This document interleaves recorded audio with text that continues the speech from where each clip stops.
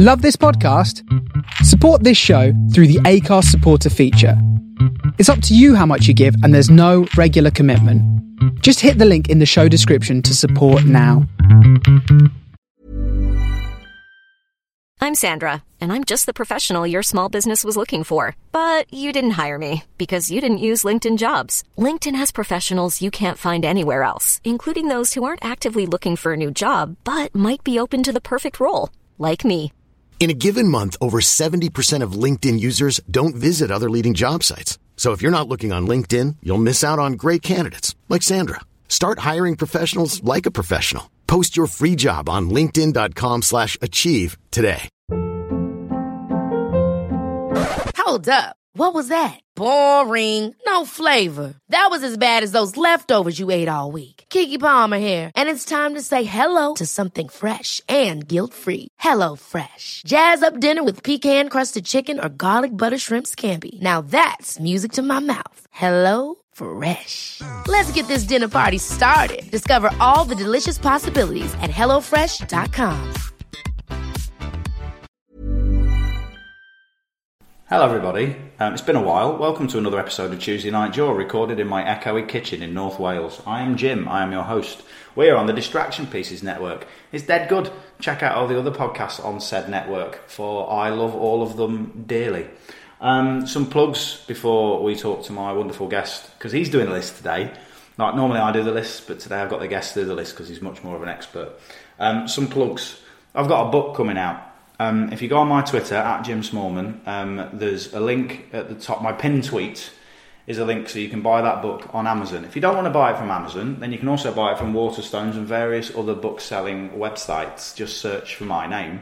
And the book, I'm Sorry I Love You, A History of Professional Wrestling, will come up.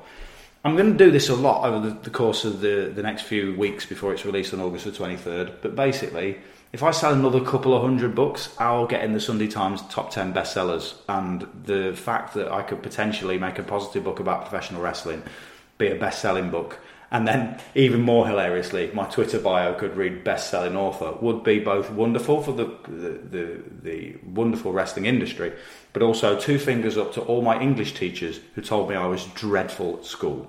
So do check that out, at Jim Smallman, pinned tweet at the top, or my website, jimsmallman.com. There's a link book and you can go on there. If you're in America, you can't buy it through Amazon at the minute, because there's things called publishing rights. So there's going to be an American version of the book at some point, and they're negotiating those rights at the minute, which means Amazon won't sell the British version of it, which means some people have their orders cancelled this week. Again, look through my Twitter timeline. I have told you lovely American people where you can actually buy my book from. There's a website called The Book Depository that will ship it to you for free from the United Kingdom should you want to buy it. So it's out on August 23rd. Please buy it. Thanks very much. Also, progresswrestling.com. We do wrestling shows. There's none on sale at the minute apart from Wembley that haven't sold out. Or there's Wembley in America. So Wembley, September the 30th. Come to that. It'll be great. My guest will be at that. And come to America. 6 shows in America. ECW Arena in Philadelphia. Then Boston. Then New York. Then Seattle with our friends from Defy. Then Chicago. Then Detroit. Then Everyone Die of Exhaustion. My guest will also be on all 6 of those shows as well. So good times. He's going to be sick of me. Sick to death of me. But he has just said we need to go and watch an MLS game, which makes me like him a little bit more. My guest today to discuss obscure masked wrestlers is an obscure masked wrestler. He's not. He's a very well-known masked wrestler. It's Kid Lycos. Somewhat. Depends. Mate, I've seen the reaction for you. I saw the reaction for you in Sheffield when you returned. And In Sheffield, when you brain-busted the living daylights out of Flash Morgan Webster. And I saw the reaction on Sunday in Camden when everyone was chanting welcome back and stuff like that. Bearing in mind, they've seen you in that time. Yeah. Because you've accompanied Chris to the ring. Yeah, true. So, you know, you're a popular boy. We should probably talk about the injury. Mm-hmm. So, this is the thing that I'm now going to use you as a shining example. I use Flash Morgan Webster as well as a great example of actually rehabbing an injury properly. Fingers crossed there. Yeah, but because obviously when you got hurt against Gibson and Drake, yes, like that sucked and was massively unexpected and made me very sad because You know, I don't like anyone getting hurt on our shows. Least of all, someone who's a mate. I don't like that. Yeah. And so, for the listeners who weren't aware, what did you do? What was your injury? So, in August 2017, I wrestled in Ireland for OTT, and I came down with me and Chris do the Code Breaker Senton, the sick effing tag move as one of our finishes. And I came down funny on that, and my shoulder popped out. Covered the guy, he kicked out, and it popped back in, and that was it. The next thing I did was the Spanish fly and stuff. So I was like, screaming in pain. And at the end, I dive and I hit Travis. And I'm just screaming at Trav that I'm hurt. Whatever. EMTs check me over, say it's okay, it's back in, just rest it up. I then carried on my schedule. I take a week off, say, because there was a pro race show where I was wrestling Tyler. Yes, maybe a week and a half, 2 weeks later. Yes, I remember. And I wrestled then. Because I remember messaging you and asking, as I do with a lot of people, going, "Are you all right?" And yeah, you were like, "Oh, I'm fine." Yeah, they said I was okay, so I just kept on keeping on. And then I was wrestling throughout the next maybe month and a half. And then whilst trying to overcompensate for my shoulder, I broke my wrist, which was sad, but whatever, that's healed up. I then came back and I wrestled Walter and Tim at Progress. Fine, no problems. Wrist, if anything, was more so an injury. I did a show for Attack on a Wednesday, and it just popped out again as I hit the ropes. Didn't want to tell anyone because obviously that was a... I didn't want to come back from my wrist break and go, oh, by the way, my shoulder's still messed up. So I didn't tell anyone. I just carried on. It popped back into place anyway. Carried on with my life. Managed to make it to Ali Pali. All that stuff, great. And a fantastic match as well that if people haven't seen, go to demand-progress.com and watch that because it's wonderful. Underrated ladder match, I would say. It's a great ladder match. Mm-hmm. I can conclusively say it's the best ladder match in Progress history, but equally we did have a match with the worst ladders in the world in, so... I have seen. But, and then, keeping that secret, whatever, keep wrestling. Not long after wrestling Gibbo and Drake, and everyone thinks it's when they threw me into the chairs. I was fine, no problems, but my shoulder was just weak because I had a tear in it that was progressively getting worse. Yeah. And I did a flip dive off of a higher angled raised area, which my shoulder pops out. It's where the wheelchairs go in the ballroom, yeah. And it just pops out and doesn't go back in. And I try and put, even if you watch on demand, I'm trying to put it back in, doesn't work. I go over, call the EMTs over, it doesn't work. So I have to go to the hospital and get it put back into place. I get an MRI maybe a month later, and they find an 11mm tear, which is just enough for it to be super unstable, which is crazy to think how small that is. But it's it's just over a centimetre. But that's enough for it to just be completely unstable, to the point where when they put me under for my surgery, which was the 20th of December 2017, if I put my arm above my head and they push my shoulder, it comes out. Whoa. That's how unstable it is with just that little tear, which is crazy that it didn't happen in wrestling, because that position is quite regular. Yeah. I mean, my wife's got hypermobility syndrome, so her joints pop out a lot, and I know that from watching football for years, I know that it's one of the... It sounds daft, because people always think knee injuries are the worst that footballers could get. Dislocated shoulders and stuff are the worst, because you have to have surgery to hold it in, because once it's out once, it happens again and again and again. Flash tried to tell me once it's out, it's torn. Yeah. And I was like, they said it was fine, whatever. But then obviously it is true, and I see a lot of people with shoulder injuries now. People ask me about shoulder injuries, and it sounds like it's torn. It's heartbreaking to tell someone else oh no, that sounds like my thing when I was working through it, and that's not a good idea. No. Because obviously we have it's weird for me and you, because I live near you. Yes. So we've car shared a bit from back and forth from shows and stuff, which I enjoy, because I often drive on my own, so it's nice to have company. Nearly always either you or Matt Richards. And so you live a few miles that way. Drew Parker lives a few miles that way. Yeah. And I bumped into a lad who was involved in your training in the Asda down here. So which is a bizarre thing to happen. So we have that, but also you attend the university I went to. Yes. which is also like, this is weird. So I'd try and, while you're out, I'd try and sort of shoot you a message every now and again and just go, everything all right? Just because we don't want to... And this is important, and this is not me trying to cover my own back or anything like that, but you'll testify like us that I'd never ask anyone to work when they were hurt and stuff like that. Oh, yeah, but what I like about both you and Flash's period of convalescence has been, like, initially I think we thought you were coming back a little bit earlier, and then we found out it was pushed back a bit, and we were like, in our heads, we have to change some bookings, but at the same time we go, okay, I want him to be better. And that's what we wanted, is we wanted you to be absolutely 100%. And I don't think people realise the amount of rehab that you have to put into doing something like this. It's not just they stitch you back up and you're fine, is it? You have to you have to put a lot in. It's hard, man. Like, credit to Gav, credit to Flash, I should say, for helping me out, because like he has the experience in it. So certain things where I'd be like, if I'd ever worry about something, he's been through it. So like one thing he made sure to tell me when I was in the sling and I couldn't move my shoulder at the time, he's like, when you come back and you're allowed to do like weight training or anything physical with your resistance bands to rehab the shoulder, you're gonna feel pops or like crunches.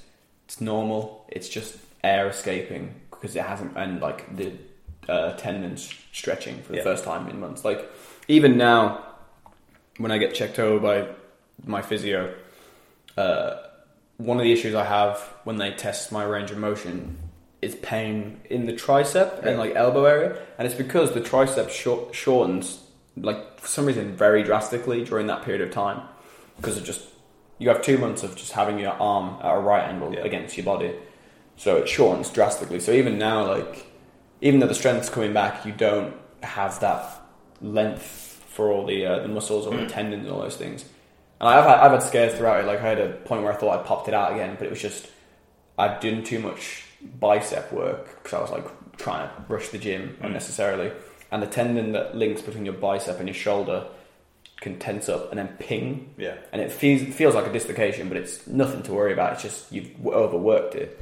That's the thing. I think the fear when someone's had a bad injury. So I was at Download when Nixon Newell hurt her knee again, and she only tweaked it a little bit, and I think she's going to be fine. Like she came to progress. She was meant to wrestle at Progress the next day. Came to Progress with Dakota Kai anyway, and was walking on it okay. She was limping a little bit, but it wasn't. But you could see as soon as it happened, you could see that not just from her, but everyone around her, all the other wrestlers around her were like, "Oh no." And I'm not surprised. Like I've never had a really severe injury where I've had to worry about it happening again. Yeah, you know what I mean. And that's the thing. There's plenty of people who would have been in your situation and not had the surgery and just tried to just carry on. And just get worse and worse and worse and worse. And now you're back. Yes. And now you get to do cool stuff again, like you did at the weekend, which was good. I tried. You did do cool stuff. I wasn't used to the ropes anymore. They're higher than I remember. Well, because we got a new ring, mate. Yeah. And because you came back through the curtain and went, "Oh, it's a higher ring, isn't it?" Yeah. Yeah, that's why I broke my toe during Super Strong Style weekend, because it's just that extra few inches of getting out of the ring, and just the way I slide out of the ring anyway. I put my foot down, but just spiked us off my toe and broke my toe.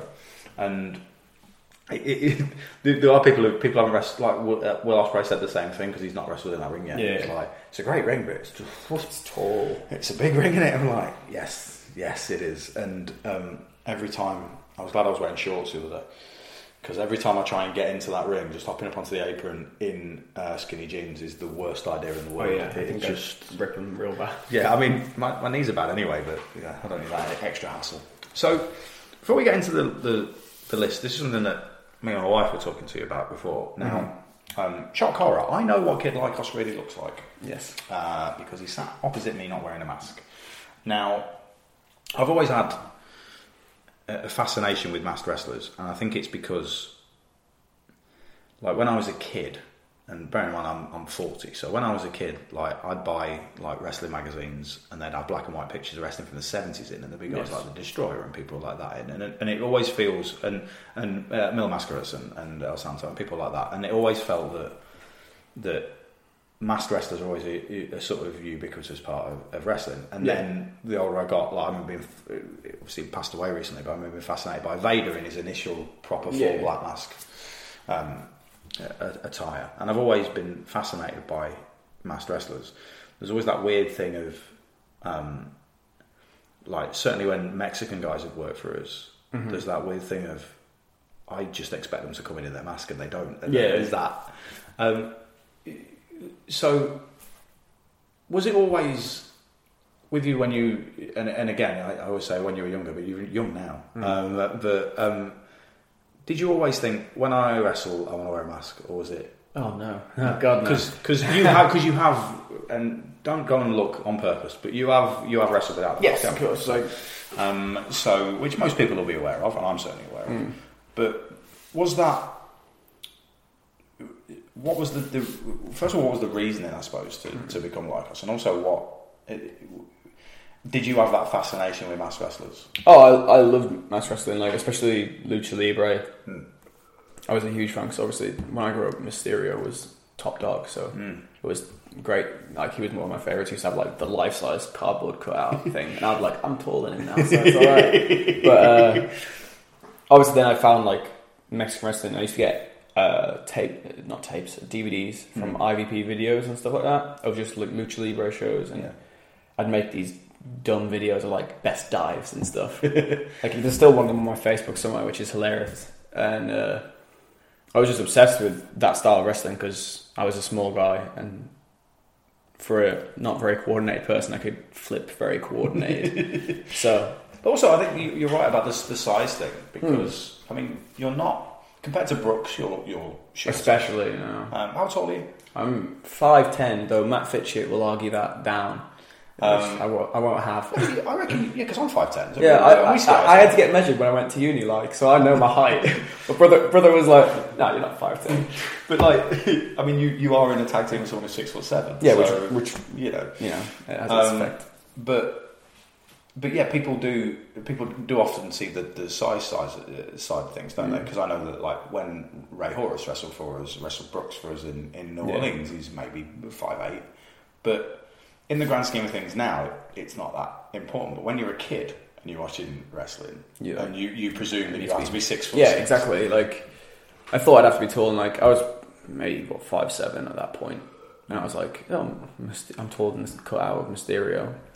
I'm not like jacked up, but you know that comes with time. So I'll just do my stuff and hope for the best. And it's worked out well. Like I'm at a size where I can high fly pretty good. I wish I was bigger, both height and weight wise, but I'm coming back from a surgery, so I'm not too worried about the weight thing. It's going to come. And I know how much you hit the gym and stuff like that, but it's just you know, there's a. How old are you now? I'm 21. Yeah. So at 21, there's that weird thing of. If you go back and look at videos of a lot of the guys that we love now when they were 20, 21 and the difference in their bodies from 2021 to even like 25 to especially to 30, the difference is ridiculous. Look at Chris Brooks, age 21. The dude's a stallion now. Wide boy, big muscles on the kid. Yeah. 21 years old Chris Brooks is a different story, and like it just shows it does happen. And he's put the graft in. So I remember watching a video of Chris Travis against Martin Stone when Trav must have been 19, 20 years old. And he is the thinnest human being I've ever seen. Yeah. And not the person with ridiculous abs that he was, you know, in the peak of his career. And it's just that thing, it comes with time. Someone like Maverick Mayhew, who's obviously a little bloke now, by the time he's 25, will put us all to shame. Exactly. That's the thing that people don't realise is like being massive doesn't come overnight. It requires a lot of work or cheating, and most people don't cheat these days. Yeah, so. Try and be more natural. But like, even if you look at Millshot, like you can see he's putting the graft in now, as is. So just thinking 3 years what he's going to look like is absolutely crazy. When did you first don the mask? I wrestled a tag match at Attack, where it was Mark Andrews and Pete Dunne as the Cobra Kai Dojo versus myself and Nixon Newell as Teen Wolf and his girlfriend, because we didn't know the name of the character. So she was just his girlfriend. So Teen Wolf and Girlfriend was the graphic. That was the first time I did it, and then Attack reset itself that year when Mark got signed to TNA, and we did Mandris Goes to America, and I was just Kid Like Us from there. But for a year, it was just dead in the water opening matches, because it's one of them characters, like, when you get given a mask, you either go two ways, especially when it's an animal mask, you either go full animal, which is what the Like Us character had been by the previous owner, or you make it a whole new thing. So, like, there's... in Luchadors, Blue Panther's not a panther, he's just a dude in a mask. He's a dude with a blue mask who's that was something Pete was trying to drill into me from the get-go, because not giving too much away, Pete donned the mask every so often at Attack, especially when we did the Pontins tour, and he was just Pete donning the mask to an extent, but he knew how to work that sort of character without going too far into the depths of it, where it gets too obscure and weird. Yeah. So, me and Chris, obviously, we've probably talked about this before, but like, me and Chris used to watch Dragon Age shows, and we were like, we want to do this, and it fit perfectly with what I wanted to do with the masked character anyway, because the guys I looked up to and masked characters did what I wanted to do, and we'll get onto one of them in this list. But so then from 2016, I was Bad Guy, Like Us, and teaming with Brooks, and everything went from there. And now I'm what I am today. But like, it used to be terrible. It got better over time. I think what I love the most about CCK, apart from your merch, which I am wearing now, is I've got so much of your merch. Someone nicked my last hat, so I had to get, because I came to see a Hope show. Yes, you did. That Chris was on, and I wanted to come to the show anyway, because now I'm not doing stand-up, I can watch more wrestling, but also I wanted a new hat, because I love my death hat, and now I've got another one. But is the fact that you two, imagine it in any major wrestling promotion in the world, would not put you two in a tag team together, and that's what I like the most about it, is it's shorter guy in wolf mask and big lad in a leather jacket. But for me, it's always been more interesting great. Anyway. Like... It's good. That's what's so good. Is I want, like, I think wrestling's changed so much now that you can go, oh look, it's not because tag teams of opposites have always been there, but they're always really obvious, like, hokey opposites. Yeah. Whereas this is just, why are they even in a team together? It seems so weird to me though, because obviously there's tag teams that are the same that are really good. The Usos are incredible. The Young Bucks are incredible. All these different tag teams. But for me, when I was always watching wrestling, I was most interested in the weird contrast. So, like, Jack Evans and Roderick Strong's a great tag team. Great tag team. You've got a power guy and a flyer, and they should, like, realistically, they should never be friends if you talk about wrestling point blank. Like, he's a breakdancing hip-hop dude. That's Roderick Strong, like, cardio machine. There's no reason they'd be hanging out. You wouldn't see Jack and Roddy in the gym together, realistically, if you talk about wrestling. Yeah. But... they were one of the best tag teams, in my opinion. There's loads of tag teams like that, which are incredible. And I think having that variety makes a tag team better. Because you have to mesh styles, you have to learn to work with different styles, which helps your tag team matches as a whole. Yeah, I'd agree. I think it's like I was enjoying you guys' work because I've been watching it for a bit before you started working in Progress, and the first time we saw you see it hitting the sort of moves that you hit, because no one else does them. And that's the bit that's great. And that to me is the charm of a tag team is, does this tag team do mad shit I've not seen anywhere else? Yes. Excellent. And also, because of my sensibilities of liking weird stuff and liking the weird and wonderful stuff from Japan and from Mexico and stuff like that, is I just look at you guys and go, well, that's different, isn't it? Yeah. And I think your popularity is mental. Like, certainly the last couple of years is super exploded. Yeah, popped off. Last year especially being a breakout year, like there was a sour note on the end for me, but obviously all these different things happen, like, and you can see it pay off. Like, we saw it booming, we weren't sure how big it was, but then even things that some people, like, it matters so much to them, but like, we didn't know anything about the PWI 500 realistically. We're like, we know it exists, but it's nothing we think about. But then we were in that quite highly rated. Yeah. And then even little things like there's, I think there's a Wrestle Talk magazine now, and they did a ranking of British wrestlers, and we were highly rated in that, and that's crazy to think. Yeah. But it's all well deserved as well because, like, obviously I know you guys from behind the scenes, and you're lovely to work with, and like obviously I interviewed you both when you were in Brighton for Riptide, and that was a great chat because, like, you've got a good relationship with each other where you look after each other, you know, like, but you just have this commitment to doing good stuff. Like after every match that you guys have for us, like, you will always ask how well it went. I'll be like, "You stand on the feet again, mate. Don't worry." Like Brooks is terrible for it all the time. We're like, "Was it okay?" Yes, what I do. But good for everyone. And that's a wonderful thing because there'd be plenty of people. I don't think so much in the UK because I think we've got a different, more humble mentality. But I think there'd be a lot of people who'd have the sort of year that you boys have had, and would then be like, "Yeah, we've completed wrestling now. Don't really need to put the work in anymore." Whereas you two only want to work harder and only coming up with ideas and stuff like that. Even like now, we've tried to change up our style so that I can wrestle a more safer style. Brooks is putting in so much of a shift to keep me safe. He's the most underrated wrestler on the planet. Oh, he's great. I will. When he was announced for Battle of Los Angeles, I was so happy. It's the most deserved name on that list. So happy. I mean, regular listeners to this podcast will know what a fan of PWG I am.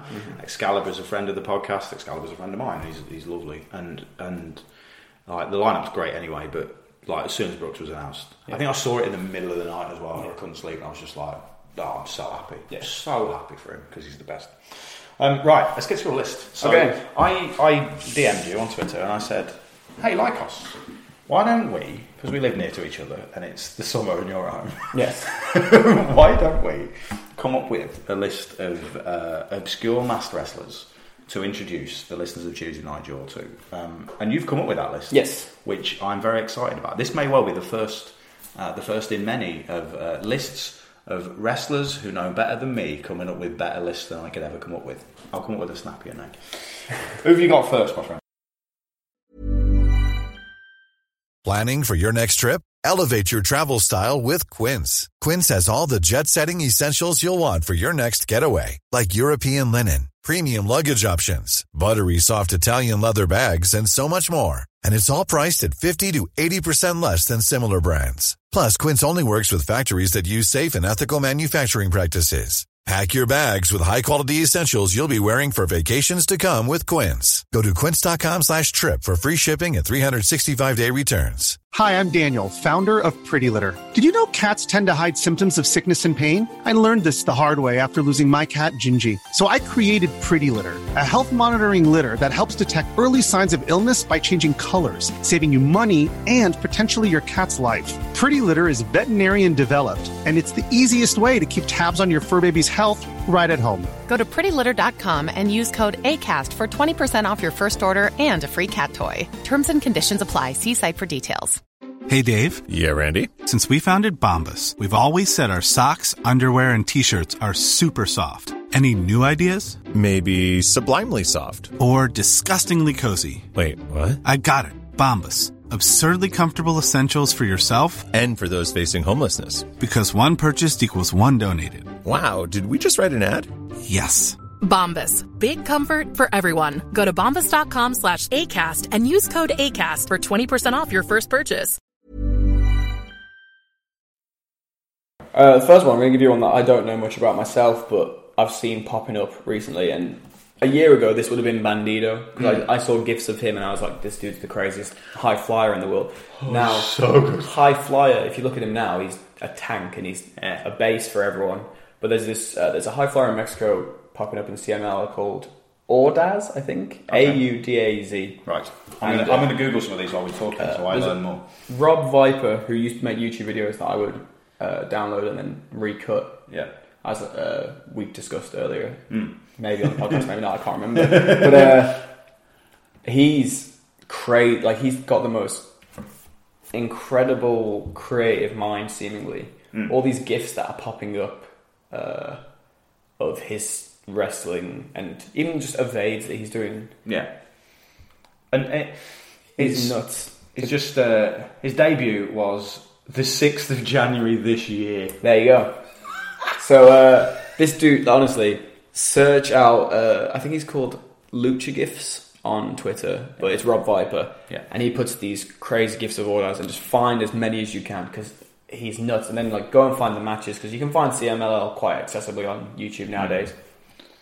And Lucha Libre, a lot of people shit on it and say it's harder to watch because of the way it is, but you got to look at the art form of it, and he's a king at it. He's what Mystico was 10 years ago. Like, so this is so unique. This is something that when I was putting the book together, I people forget that Mystico won Wrestling Observer's Wrestler of the Year. Yeah.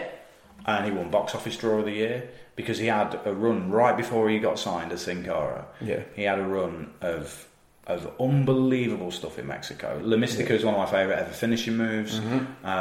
Just everything he did was brilliant. And then he just couldn't adapt. Yeah. So you get some people who adapt, like Mysterio obviously managed to adapt. And it's such a shame when people who are that talented don't get it. When people talk about not getting Lucha Libre, I always I think my starting point for Lucha Libre, and I'm aware there's two Americans in this match, is Art Barr and Eddie Guerrero against Hijo Del Santo and Oscar Jr. Classic, yeah. And I always point people in that direction because it's still got Lucha rules. Power drivers are banned. You tag out by leaving the ring. It's 2 out of 3 falls, like most tag matches are there. But it has all the heat in the world, and it was filmed in America, and it's got American commentary, which helps some people. Yeah. But I think the only thing I sometimes struggle with Lucha is it feeling slower. Yes. In particular than Japanese wrestling. Yeah. And a great example of anyone from Mexico ends up in Dragon Gate, you can see a difference between the ones and the good ones are the ones who can make it in both places. I think it's when Mil Mascaras was starting to go around the world, one of the reasons that he became the success he wasn't because he was a great wrestler, and as most wrestlers as biographies will tell you, he was a horrible human being, but was because he was big. Yeah. People always think luchador and they go, oh, obviously small. Well, no. Alberto Del Rio used to wear a mask, and he's 6'6". There's a person on this list specifically who's got to be near 300 pounds, but he's one of the best high flyers ever, man. It's nuts, these guys. I'm going to look some of I've literally, until you mentioned him, I'd never heard of Ordaz, and there's going to be people, and again, you can tweet either myself at Jim Small. What's your Twitter again? At Kid Lycos. Tweet either of us if you've got any other form of lucha suggestions, especially GIFs, because I like consuming wrestling in GIF form. I'm not going to lie. There's a company is it in China now that's OWE. That's where Shima is now. Because that stuff, like, some people sent me GIFs of it, and it's the sort of thing that, you know, the people who think that Ricochet and Will Ospreay was killing the business. Yeah, there's people who are going to watch that. They'll die. Like it's Cirque du Soleil. Honestly, Shima's always had an eye for the best high flyers in the world. That's why he's such a good talent scout. Like he was going to Mexico last year after he came to like Fight Club and scouting guys. And there's a guy called Moria. He apparently took a liking to or whatever. But I watched some of the stuff with those matches, and this dude's really good. But OWE seemingly is just a dream in that scenario because it's essentially a bunch of like Shaolin monks and Kung Fu masters and stuff, but they've learnt to wrestle. It's a little bit like, for anyone who's familiar with Hustle, the Japanese promotion, do you know what? It's like they watched some Attitude Era sports entertainment and went, yes, this is our version of it. Yeah, but OWE very much feels like a Japanese/Chinese mix of someone going, I have watched some high flying wrestling. How do we take this even further? See, they have a YouTube channel now as well that puts up just little training things. And one of the things I saw recently was one of their wrestlers does a front flip over 13 other men in a line, and that was part, like, they were doing a running drill that ended with that leap, and it's nuts. Like I can do a front flip, but I couldn't do it over one person. This brother's going over 13. Think how long that is. OWE's nuts. It's like Guinness Book of Records, isn't it? That it's like, how many people can we jump over? Don't even try. Yeah. Just going for it. When I was watching Will Ospreay and Jordan Devlin from our show on Sunday, spoilers, it's ridiculously good. There was a couple of things they did in that match I think Will did a space flying tiger drop at one point, which I always watch that and go, how do you learn to do that without honestly, dying? I used to try so hard to get that because big Jack Evans fan. But the dudes who can do it, it's crazy. Especially the ones that do it so fluid. So like Ricochet, Desmond Xavier, Will. They have some of the cleanest ones I've seen. Like Jack always used to do it crazy, but Jack's a very... his high flying is always very different to the smoothness of, say, like... He always used to get compared to Seidel because Seidel was smooth, but Jack was more crazy. And it's the same here. Like, the guys who do it smooth, they're what Dons, man. They can't. I used to love Jack Evans. My first exposure to Jack Evans came from the Wrestling Channel, where they used to constantly play that music video. And the first time I just thought, dude, looks like Eminem. Yeah. So that was my first thought, and then I was like, oh, you're doing mad shit. Anyway, I'm gonna look at what it does because it's that really cool thing of. Like, I remember feeling that certainly as a wrestling promoter in the UK, I was quite early to pick up someone like Flamita because I'd been banging on about Flamita for about a year when we started putting Super Strong Style, and I just kept showing videos to John and Glenn, and eventually we got hold of him because he's not good at answering emails. And eventually we got hold of him, and then he did great stuff, and then PWG started using him and stuff like that. I was like, yay, brilliant! But you would have been aware of him way before me because you're a big Dragon Gate guy. And he was popping off. Like, obviously his style's maybe reduced now because he's a bigger person than he was 2 or 3 years ago. But he, again, like Ordaz and like Ray Phoenix, he's one of the luchadors that was popping off as a crazy high flyer and then got some exposure. So like Dragon Gate saw him, brought him over, which then led to this. Same with Phoenix, like he had Lucha Underground, which exposed how crazy he was, and then all the American companies brought him over. So if an American company or Lucha Underground, obviously they have a relationship with AAA, I guess, so they can't use CMLL guys, but even if Dragon Gate or anyone saw Ordaz, I think he would be a prime candidate to be selected for that sort of promotion because he's doing things that I haven't seen before, and it's 2018, like, what can't you see done?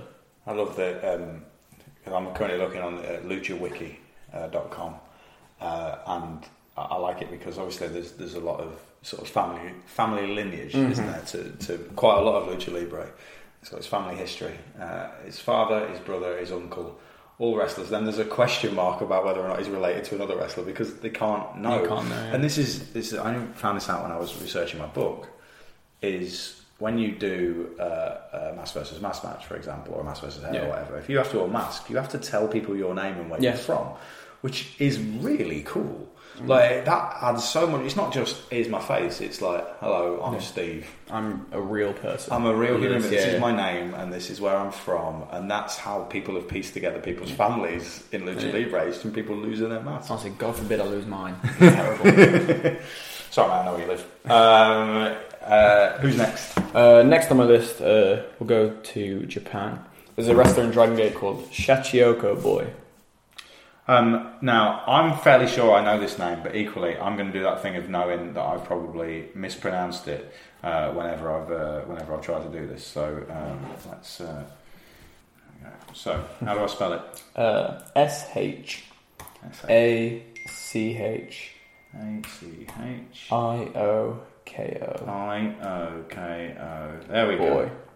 There he is. Now, this boy in quotation marks. Because he was born in 1980, so yes, not a boy. He's not a boy. He's been in Dragon Gate for a long time under various names. Yeah. He was, at one point, Shachioka Machine. At one point, he was Shiza Boy. And at one point, he was doing both at the same time. I think Shachioka means killer whale. I could be wrong, because I think his master is a killer whale. Nice. I do love a aquatic theme. Yeah. Wrestler in Super Delphin. So Super Delphin, and also Naoki Tanizaki used to be Mr. QQ Dolphin, Toyonaka Dolphin, because love that. That's prime example of Dragon Gate. If you don't know Dragon Gate, there was a Tanizaki got hurt, so the faction he was in that was a heel faction brought in another wrestler to be Naoki Tanizaki. Tanizaki then returned as a babyface, and they feuded until they had a 40-minute match to decide who was the real Naoki Tanizaki. Now, the real Tanizaki lost and was renamed Mr. QQ Toyonaka Dolphin because QQ sounds like a dolphin crying, and he was crying when he loses the match. They feud it. They keep wrestling. Eventually, he wins back his name, but decides no, because he was in the Jimmys, which is a popular babyface faction. He was going to be Mr. QQ Naoki Tanizaki Toyonaka Dolphin, and keep the name to spite the people. Everyone should watch Dragon Gate. Dragon Gate's the best. It's the best. Anyway, continue with Shachoko. So Shachoko Boy, he was just an opening match wrestler for a long time, but always did some unique things. I thought, even in like they have a thing called Dragon Gate. It's not Next. It's Dragon Gate Studio, and he had a competition again to bring up Tanizaki's name with him over the course of maybe 4 or 5 episodes for Open the Husky Gate, which was because they both have very coarse, it says here, husky voices. Characteristically hoarse voice is the result of crushed vocal cords. Yeah. The problem also suffered by Tomoaki Honma and Genichiro Tenryu. How bizarre. Yeah. I don't know that. That's also what Brian Pillman had. Yes. So he's a very unique character, but like, and in terms of wrestling, there's very Japanese luchador style. Like his finish is a moonsault like Muta. It's a great moonsault, but really quick. Yeah, just it's not a big arc. Just gone. But always to the middle of the ring, like always really good. But he's always a very loved character on those shows, and even if you only see him in the opener for 4 minutes, he makes an impact in some way. And like all Dragon Gate wrestlers have a flash pin, but he does just a Casadora roll up, which is a wheelbarrow, and always a crazy reaction. And he's not seen as much anymore, but I've always thought like he was one of the roster members. Even though he's only a lower card roster member, you couldn't do without him on the show. I always find that interesting that there are, especially in Japan, there are lower card wrestlers who are supremely respected. Yeah. It's the same in New Japan and All Japan. No, it's always been the case. Like Yano's a great example of someone in New Japan, for example, who we were talking about this before we started recording. Some people would not get what he's about at all. Japanese people do. Yeah, they get him and completely get him and understand what he's there. That's what I like about that wrestling, because you need those roster members, and you can't respect them less based on their position. Like Kurt Hawkins should be respected really highly for what he does. Yeah, because without them, you don't have stars. You can't make a star by having him beat just randomers. You need established talent that he beats. And also, people forget, like, you get paid the same. Yeah. Do you know what I mean? Just insider information. You get paid the same if you win or lose. His name, I'm certain his name came up when I was reading. My friend Arnold Furious wrote a couple of books, 3 books actually, 2 books that are published and 1 book that hasn't been published. He sent me the manuscript of him just watching a year's worth of Japanese wrestling. And that's where his name came up. Because I know he likes Dragon Gate. He was, in fact, as well, I think he was the first person that I read. I think I read a review of a Flamita match and then went and sought it out and then was blown away. So it's him. Cheers, Arn. All right, who's next? I'll go to the United States and we'll talk about Equinox, who was Chikara, correct? Yes, played by 2 different people, but both interesting. I'm going to put Equinox wrestler in Google, because if I put Equinox in, we just get a lot of summer solstice stuff. So as you see there, you get 2 names. You get Jimmy Olsen and you get Vin Gerard. Now, Vin Gerard was the original Equinox between, I say, 2005 and 2007. Correct. Says it just there. Excellent. He wrestled a high-flying style. Yeah. One of the very first Chikara matches I saw, maybe 3rd or 4th one in, I saw a 4-way between him, Pac, Lince Dorado, and I want to say Ricochet, but I might be wrong there. Crazy match, and he does a tope into an arm drag. Like there's some nuts lucha libre in there, but he was the original character, and he was one of Chikara's young babyface master wrestlers. He was built up as, because Chikara was feuding with a bunch of different wrestlers on their roster. Like Fist was a team in their roster, and Chris Hero was one of the main heels. And he feuded with Chris Hero, leading to a mask versus hair match, which was built around the fact that no heel knew the counter to the Chikara special, which was Quack and Wish's invention. Yes. And Hero counters the Chikara special and takes Equinox's mask. Nice. So Vin Gerard goes on this path and turns heel because he's lost his identity.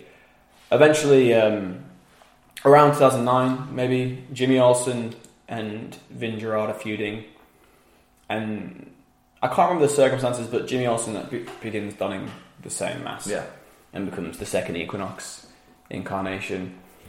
He has a run where he wins the Young Lions Cup and he beats Vin Gerard. He teams with Helios, which was Ricochet, and he teams with Lince Dorado and Jigsaw. I remember some of those matches. I definitely had some of those on DVD. And they were incredible. Like, Jimmy's a very underrated wrestler, I think. If you watch him wrestle, especially in the mask, because that mask is horrible. I wrestle in a mask, I know how horrible some masks are to work in. This mask has no eye holes and no mouth hole. It's completely covered. It's just like the dude must have had crazy cardio and crazy vision. Because it's a bit like the Sin Cara mask. The original Sin Cara mask is very close. It's exactly like that, but with no eyes. You see, this is a question I want to ask. Is I worry about wrestlers' peripheral vision in masks. Because obviously I'm sat in now without a mask on, I've got full peripheral vision, it's not a problem. Obviously when you put your mask on, and like there's been times like that you've done promos with your mask on, now I can see you have to pull the mask in a certain direction to be able to open your mouth properly and stuff like that. Do you just get used to it? Yeah, I think you get used to it. Like, there's still times where it'll affect you, like it'll get twisted sometimes, and even a slight alteration will throw you off. There's a funny moment on a Progress show, if you want to search it out, where Pete Dunne and British Strong Style are beating myself and Chris Brooks down, and my mask turns slightly, and then Pete rags me up and goes to bail me out of the ring. But I can't see what's going on, so I'm like, oh, I guess he's going to give me a pedigree, because that was the thing he was doing at the time. But then when he ragdolls me out of the ring, I'm not ready because I can't see. Yeah. So I just hit the ropes and take a bump, and it's real funny to think about, because I just started laughing, because I was like, oh no, that's going to look hilarious. And like, we all laugh about it on the training stuff, but it's just, sometimes you lose your vision. One alteration can change. Like the guys like Liger and stuff, and what's his name, Grand Metalik. The way they see, I don't know how. Because if I had mesh on my eyes, I think I'd die. So, I mean, just looking at the two incarnations of Equinox, I think what's surprising is both guys are retired now. Yes, as well, which is. Well, it seems a shame to like. I mean, they're like, these decades, a decade in wrestling and stuff like that. But these guys are still in the early 30s, and obviously. Yeah. But I think that's the thing with Chikara is there's some people who come through Chikara and will be massive stars. Yes. And there's some people who just do it for a bit and are great, and then just go see you later. Yeah. And like sometimes you don't even know. Like some of the masked guys in Chikara go off and do other things, and you don't even realise until later on. That's what's happened. Well, that's the thing as well. Is I'm certain if I go back, I've still got some Chikara DVDs, and I bet. I didn't realise. I'm sure someone may have told me that Ricochet was Helios, and I've definitely watched him wrestle. Yeah, I probably read that at some point, but I wouldn't have known that for a long time. Oh yeah. You know, and because it is a proper lucha company, and they do protect it and all that, and you can watch it and go, I'm fairly sure I know one of these guys. There's a guy now who definitely used to be one of the ants. Do you know what I mean? Yeah. But it's kind of nice that it is hidden, and also there's people who have a gimmick somewhere else where they can go and put a mask on and do something a bit different. Yeah. Which I know that Jimmy Havoc's a great example of who used to wrestle as El Transexico for Lucha Britannia. I know there's a lot of people who used to. I think Will used to wrestle with no mask. Robbo did, and everybody, and it's. I think that's cool. I think it's quite a sort of freeing thing to do. Yeah, it's nice to have that change. I think a lot of attack guys used to do that. There were certain wrestlers who did masks and themselves on attack shows, and it's a freedom to be twice, mate. It's a freedom to be different and get that double pay. Get two payments. Who's next on the list? I'll talk about. We talked about Shachihoko Boy, so I'll talk about Super Shiza, who I guess was his mentor when he was Shiza Boy, and that was always linked when they would team. Super Shiza's I think he's one of the head trainers now in Dragon Gate. 48 years old. Yep. Wonderful mask that looks like it has a beard built into it. Yes. Which is quite beautiful. It's I can't quite think where the reference is from for Super Shiza, but the mask is incredible. I'd search it out as a whole, but he was in the same era as Shima, Don Fuji, Masaki Mochizuki, all those guys in that first class. Yeah, so it debuted in 1996. So yeah. So he debuted as Saito, as we have on the Wikipedia here, and wrestled without the mask. I can't remember when he started being Super Shiza, but maybe before the Toryumon Dragon Gate split, it started happening. A very unique style. Like, he's very technically sound, but can still do innovative, high-flying things. Like, he is the first person I saw do the code red, but if you know that move, you know they flip forwards. Yes. He will rotate sideways and almost side flip the guy. And that's his one of his big finishes. Invented the Yoshi Tonic as well, apparently, according to Wikipedia. So, which is, I mean, yeah. I have a thing. I love reading wrestlers' move sets on Wikipedia. The in wrestling bit at the bottom. I also love it when anyone's got they've got several versions of the move. There is 6 versions of the Saito special: handstand crossface, Saito special 2. Handstand figure 4 leg lock, Saito special 3, handstand inverted Gansuke clutch, Saito special 4, handstand mule kick, Saito special 5, handstand sunset flip, Saito special 6, handstand inverted crossface. And you see what I mean? Can't even figure out how to do a handstand inverted crossface. Very technical wrestler, but also, as you can see, agile, especially for his size. He's got to be. He's a bigger lad. He's 5'10", 170, so bigger compared. Especially in Dragon Gate, if you look at the average weight of Dragon Gate wrestlers, it's about 150 to 160, so heavy than most. Yeah. Again, just like more of an opening match wrestler, but in the sense of helping the younger talent. Like, he's always wrestling the young boys coming up. And this is the cool thing in that, you know, these are, in the case of Subishisa, it's a name that I've seen. No real concept. You know, you occasionally read a name. Yeah, it's just one of those guys. And now, what this podcast is making me want to do is go, right, I'm going to seek some stuff out. He's had American exposure as well. Like, he did Chikara back in the day and all these different things. So he's wrestled in places like the less niche audience will know of, but they can't tell you a match they've seen of his. But you might have seen one without knowing. Yeah, it was in King of Trios in 2011 in a team with Kagetora and Akira Tozawa. There you go. Akira Tozawa I love dearly, and I've told the story many times on this podcast. All he could say in English the first time I met him was, "There are many blonde women here. Many blonde women." I want to meet that man so bad. He's he's great. The best senton since Dick Togo. Oh yeah, 100%. Like, I mean, I don't think it's necessarily the nicest move in the world to take. I think he just squashes you like you're a tube of toothpaste, and you need to hope that you don't have full bowels. Yeah. What a guy! He's one of the best. Like, if you want to seek out a non-luchador from this experience, just watch any Tozawa Dragon Gate match. He's one of the hardest working wrestlers alive. When we first started Progress, he was on our wish list. I had a big 3 wish list of people I really, really wanted to book just around the time they all got signed. So Tozawa was one of them, because Colt Cabana introduced me to him. Tozawa was one, and right at the time we were trying to contact him, he just got signed. Yeah. 205. Pac was another. First time we met him, 2 weeks later he was signed. Yeah. And Kevin Steen / Kevin Owens was the other. They were my big wish list, and all of them got signed. So, you know, if you want to get signed, basically get on my wish list to be booked for Progress, and you will end up. Just got to avoid that booking for the longest time. You will end up. Oh dear. Cool. I'm gonna look up Subishisa. Who is next? We'll go back to Mexico. We'll look at Dinastia. So, how am I spelling that so people know? Dinastia.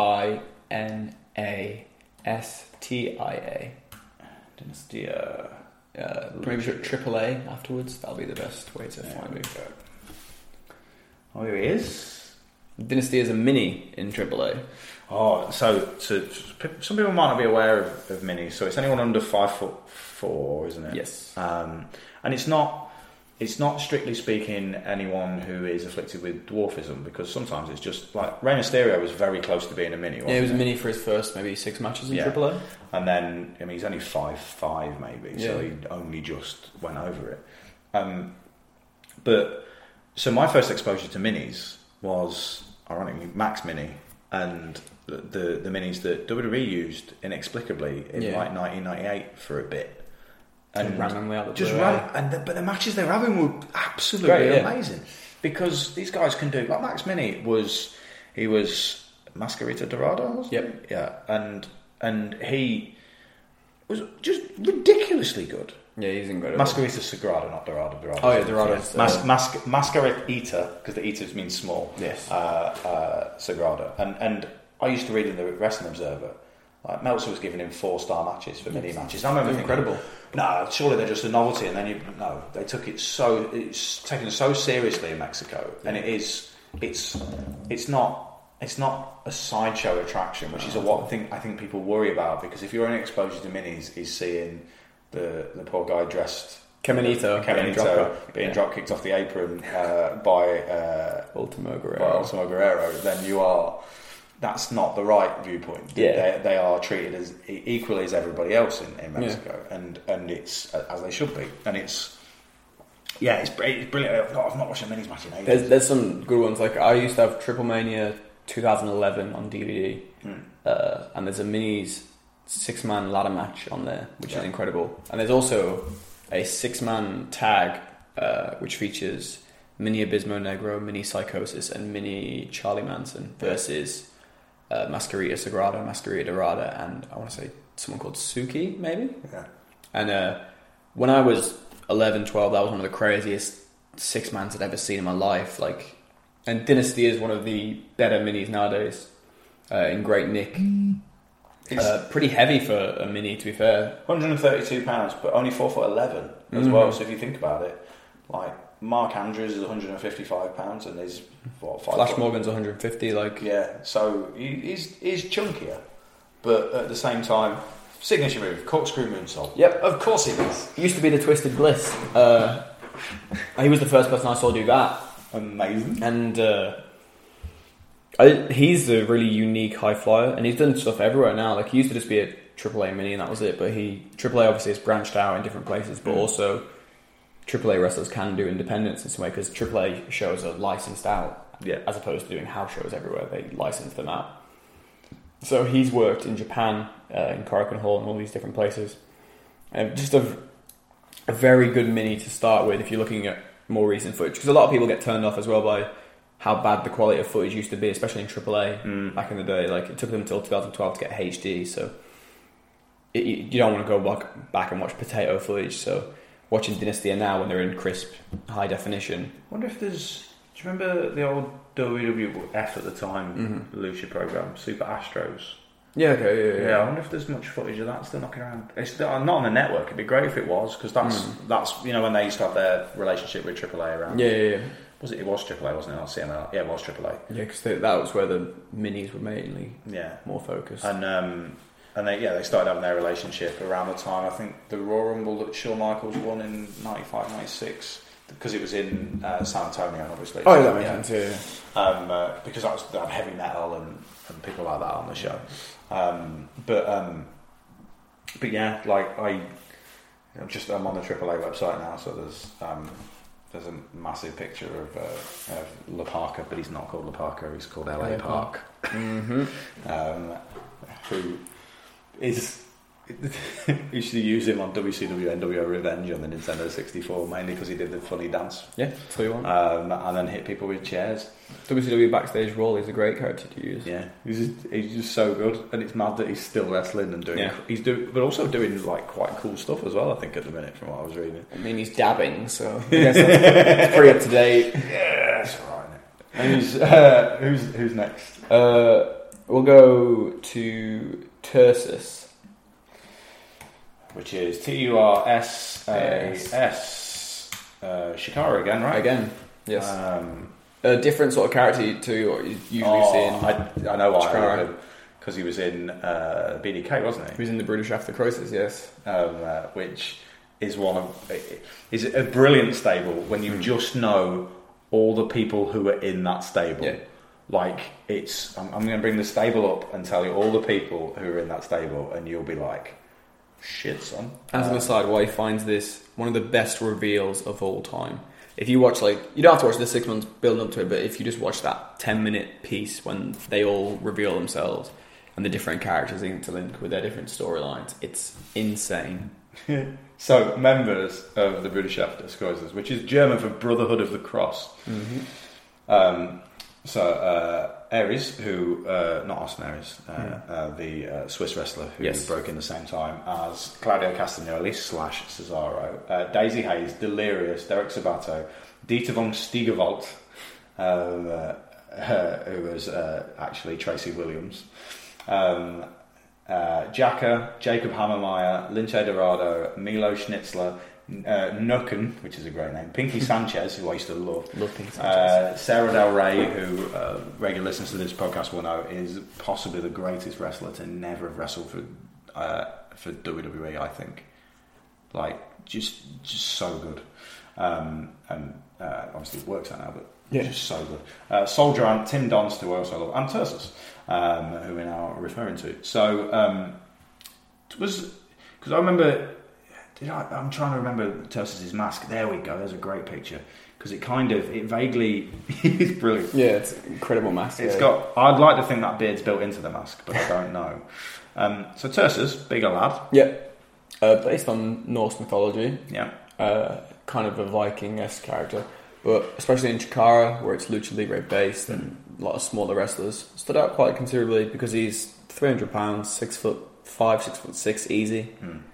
Very different character. And that's because it's reminding me now of when I saw him in Chikara, and because the BDK was such a cool stable anyway, and the leading villains in the company for quite some time.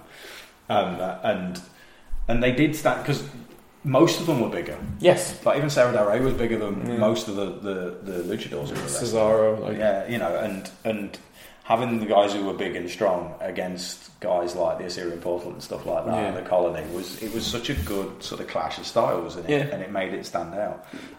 And also just looked like people were having fun. There's a great picture I've just seen here of Claudio Castagnoli next to Tursus, and it looks so sinister with that mask on as well, because his mask reminded me a little bit, because of the horns and stuff, reminded me a little bit of Vader's thing that he used to come out in Japan. The elephant thing. Yeah, reminded me a little bit of that, but with added grey beard. Oh, it's quality. It's such a unique look, and was always a cool thing to have on a show, because one thing Chikara does really well is having different matches. A lot of matches can be the same on a wrestling card, just because we're all in this style of knowing what's good. Yeah. But Tursus would come out and squash dudes, but then when he had that one match where he was selling big for someone, and it made everything so much better. So like he'd wrestle some of the ants and he'd just kill them, but then he'd have a 6-man. 6'8". 6'8", exactly. And then so Fire Ant would be firing up on him, and you'd see like almost like a chink in the armour of Tursus, and like he'd start selling bigger and bigger and bigger, and Fire Ant would hit a big high kick and then a dive. And that moment is so cool to see in any wrestling promotion. Like any character could do it. Like if you see that underdog finally get that up on the big bully, it's big in whatever scenario. But then a character in such a character complex area like Chikara, it makes the storyline even infinitely more interesting, especially with the BDK, who were unbeatable. Like if you watch any Chikara show, even like if I drop an example, like there's a show called We Must Eat Michigan's Brain. Every match that the BDK is in, quick, straight to the point, and they win. Yeah.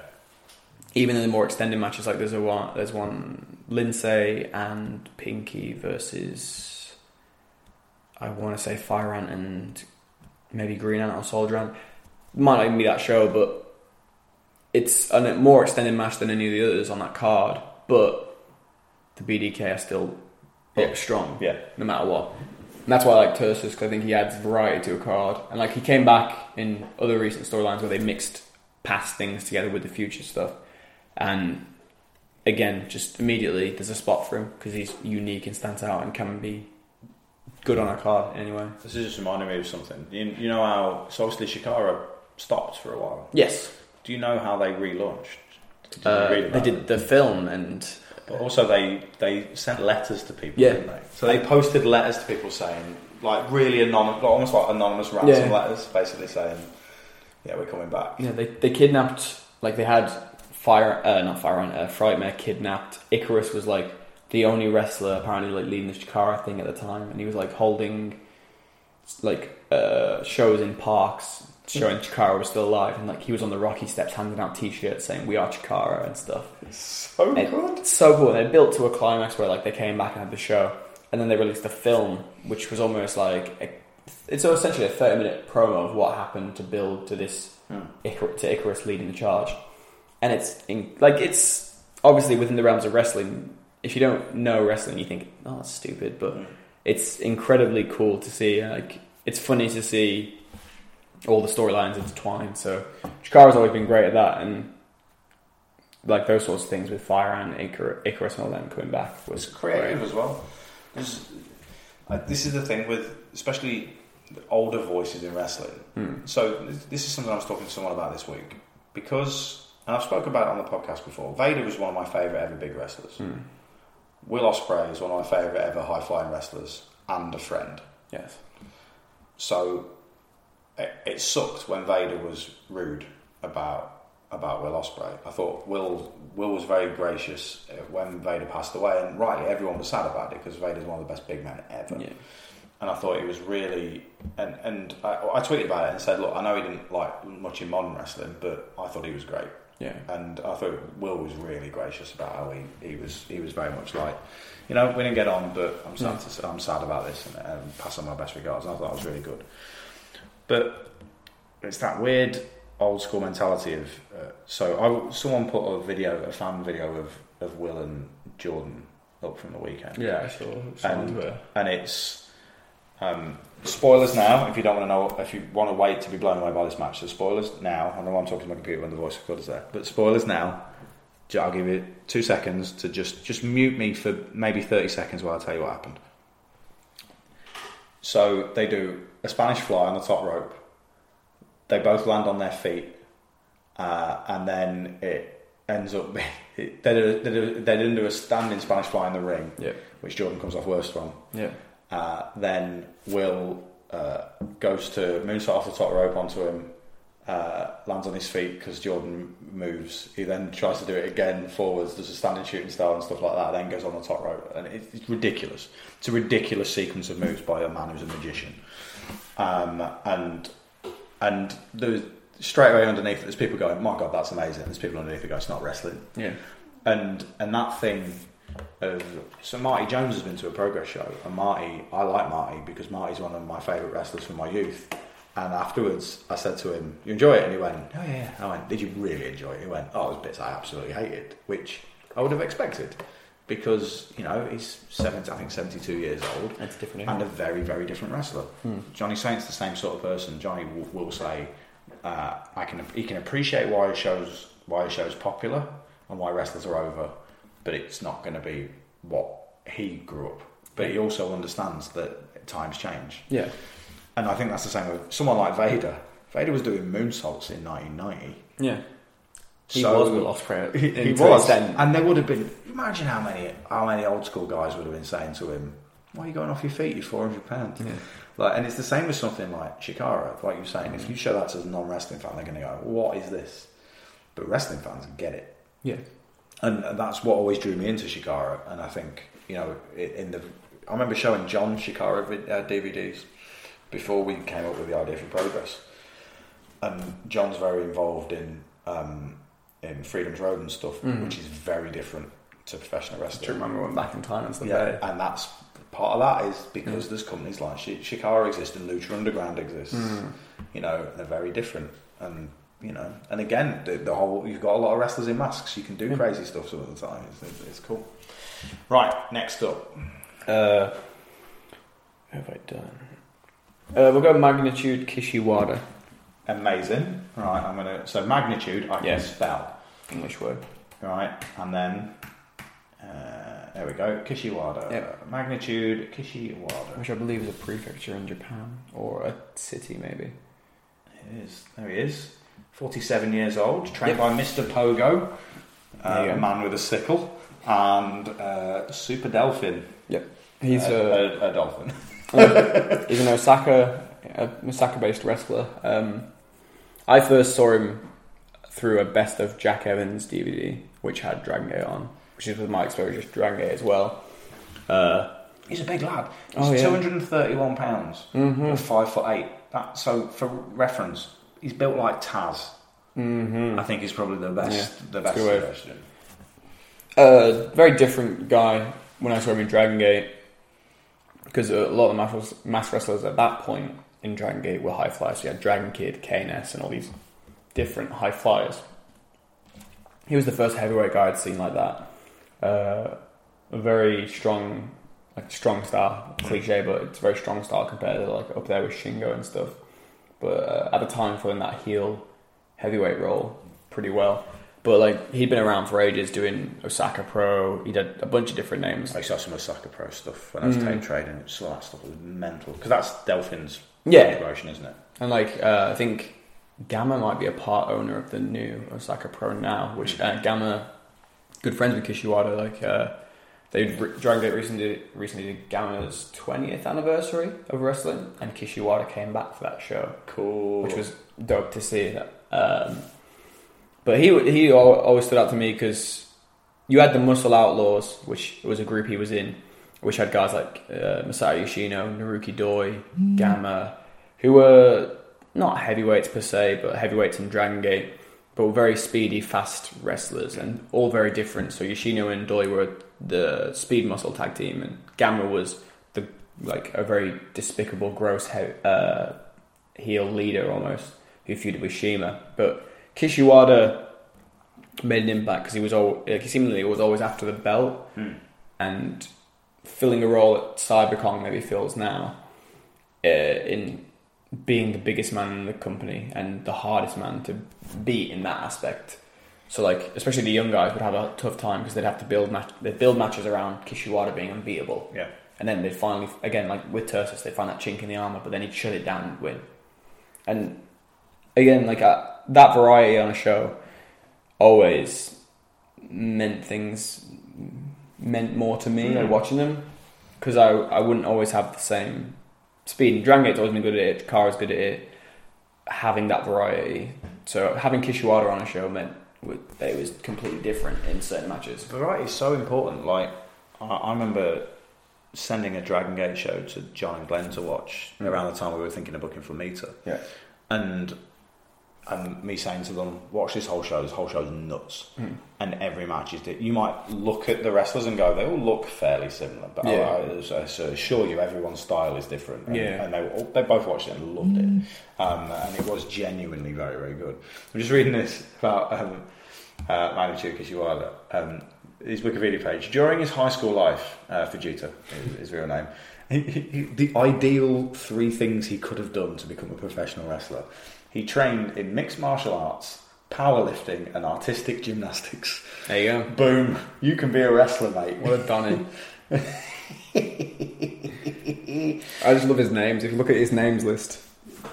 Magnitude Kishiwada, Big Boss, M-A-G-M-A. So, because I always worry about how to pronounce these, because I remember for ages pronouncing BB Hulk wrong. Yeah. Because like, it's BXB Hulk. BXB Hulk. No, it's BB Hulk. Yeah.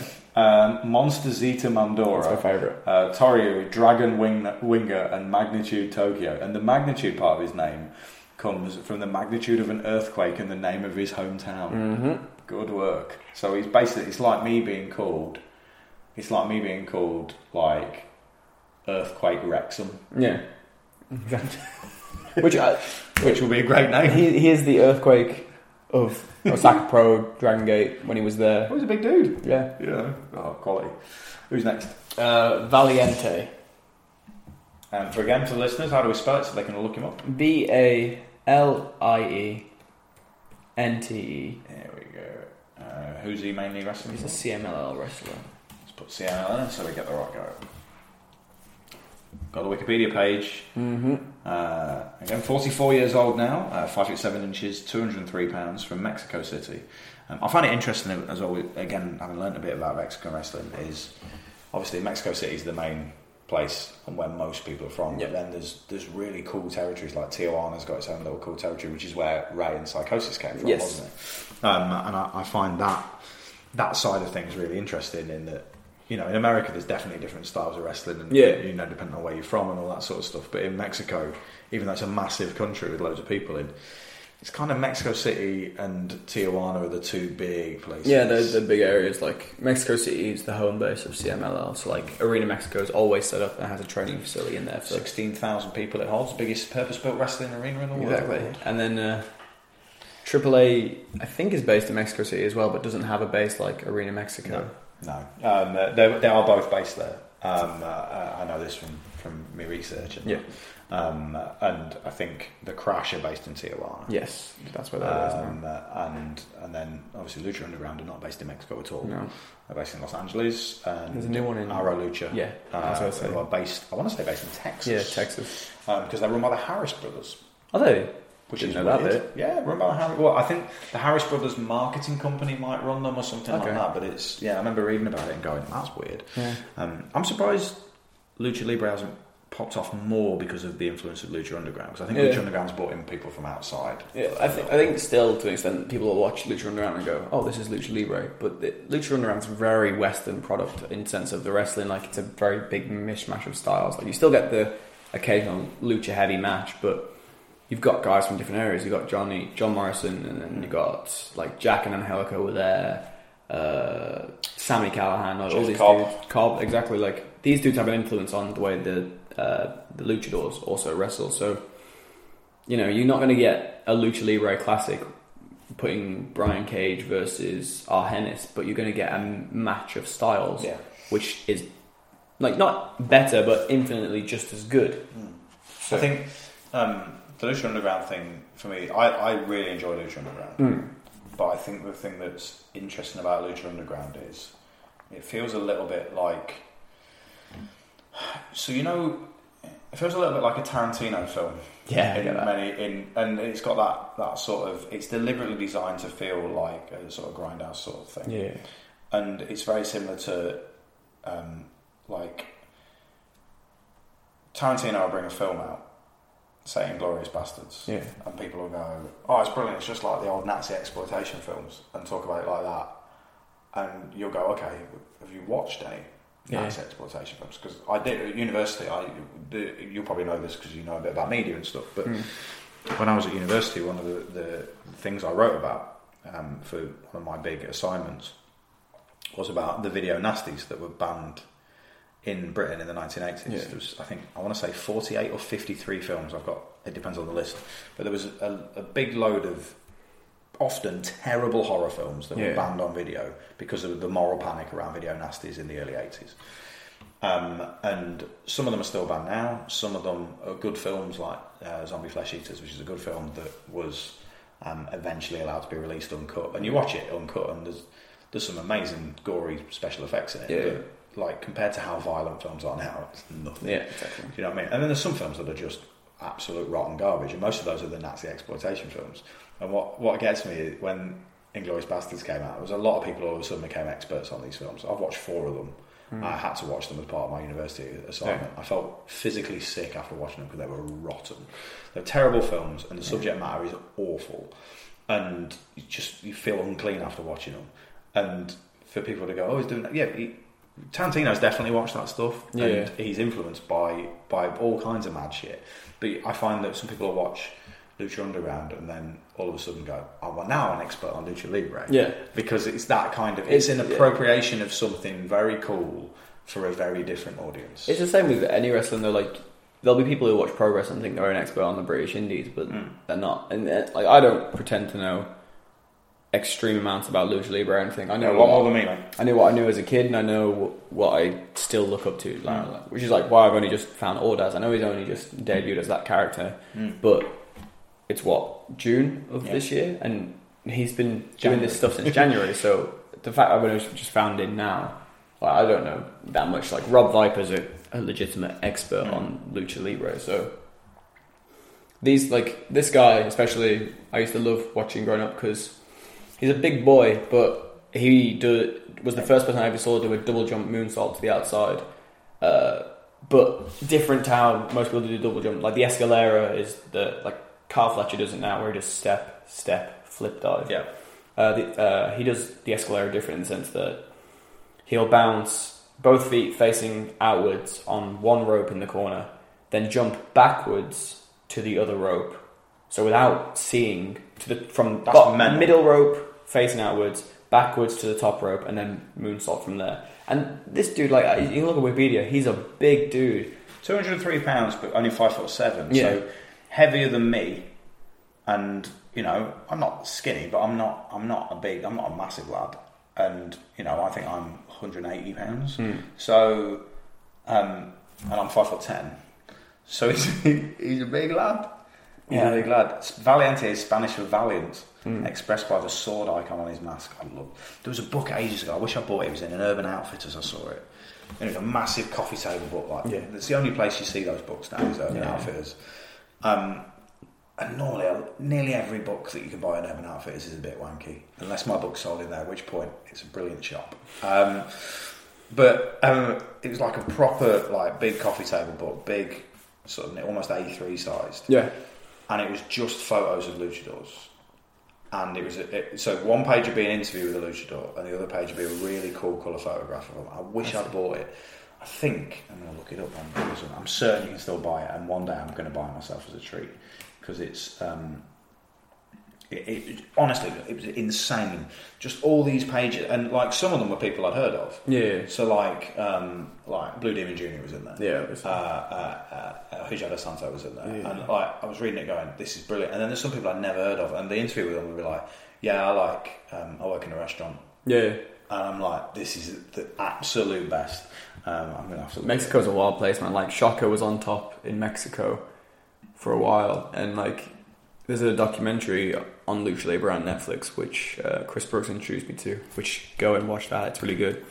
But Shaka gets hurt, but he owns a restaurant, so he just decides to be a waiter in that restaurant while he's hurt with his knee injury. Amazing. So they'll do things like that, but they're still famous as. Yeah, it is. It's paperback, but it weighs 4 kilos. It's just called Lucha. It's in Spanish. The version I saw was in British, but it was in English rather. But it's just nuts. It's just low. It's a fashion photographer that took all these pictures. So there's a picture there. That's Blue Demon, isn't it? Yeah. There's a picture there of Blue Demon, and yeah, I can get it for $28.99. I'm going to buy it in a bit. I'm literally going to buy it. I'm going to buy it and then I'll bring it to a show and show it you. 364 pages. How's that compared to your book, eh? My book's got more pages, but my book doesn't weigh 4 kilograms. So there you go, a better value there, right there. And also you'll be able to, unless you speak Spanish, but I'm going to buy that a bit. I'm well excited. So let's go back to Valiente. So he was a guy who really influenced me when I was younger, because again, a bigger guy doing high flying didn't see often, but he's always a very upcard guy. Like it wasn't always, but 2005, 2006, he's starting to reach, like, move up from the mid card, and then so on from there became one of the top guys. He was wrestling Ultimo Guerrero a lot, Rey Bucanero in like 6-mans and tag matches. Just a really unique case of classic lucha libre, like the Negro Navarro style of submission. Yayave, I think it's called. I can't pronounce it properly because I don't speak Spanish, but Yayave, I guess. Negro Navarro is like a very influential guy in that sense. It's submission based wrestling, which is a classic lucha libre thing, which you can now compare to the high flying. But he was a big mix match of both.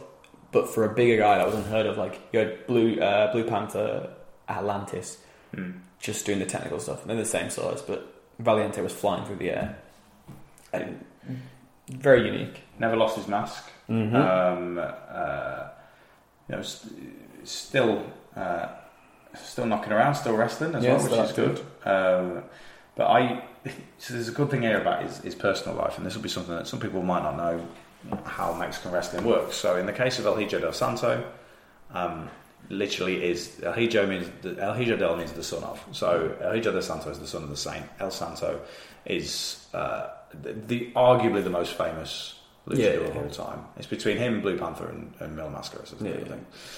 And he, El Santo was in like 50 films. Yeah. I mean, and they're rotten, but watch them, they're great. Yeah. Like, they're the proper B movies where he is a wrestler on the side, but he's really a superhero. Yeah. And they're great. They're so good. Some of them are, like, they're so camp, but so great. And it's like Bad Lucha Run around that sense. It's a telenovela, but you just can't do it justice if you haven't seen anything. So, El Hijo del Santo is the son of the saint, and that's often legitimate.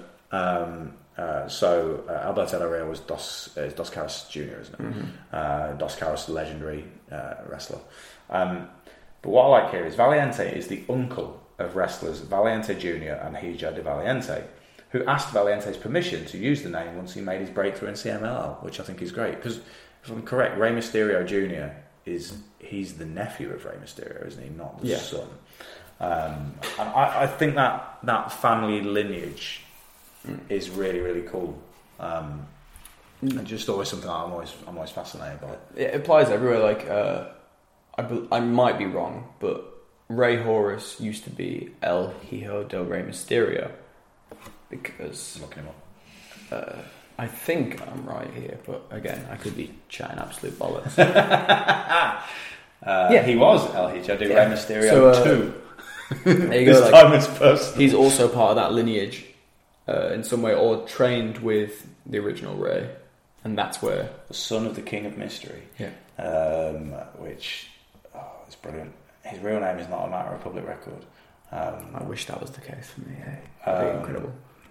What's amazing here is I know his real name because I met him, and like I love that.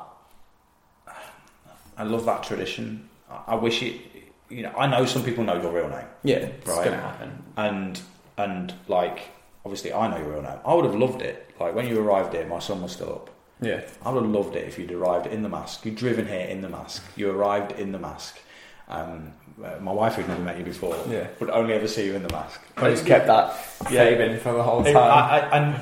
But it's not realistic in British professional wrestling. It's not realistic in American professional wrestling. In Mexico, it's still kind of realistic. Yeah, I like it when you see like a wrestler in a mask and a suit. Oh, it's the greatest. Got to do it in Attack, and it was incredible. I loved it. We need to find a way for you to do this at some point. Oh, right. Also, can you spray mist? Oh, Pete Dunne, guide to everyone who's become a star ever in the UK, seemingly. He's been telling me to do the mist since Progress Birmingham, where we wrestled. Do the mist. Yeah. Regular listeners again will be aware, I had to write a list of my favourite moves for my book, and the spoilers for my book. One of them is the mist. Yeah. I had two burning ambitions in wrestling outside of just wanting to be a wrestling promoter. One was I wanted to beat with a chair. That's happened. It really hurt. I never want to do it again. But it worked well at the time. The other one is I want at some point in my life to be a heel somewhere. Well, probably never happen in Progress, let's be honest.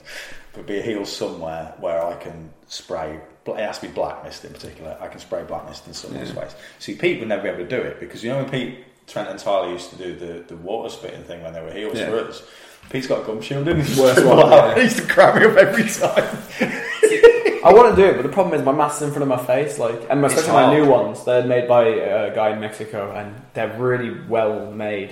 So to bend that thing up would take way more effort to get the mist out. It wouldn't be very clean. Oh, we need to find some way of doing it. It's a lost art, man. Like if you I like the Bushi does it.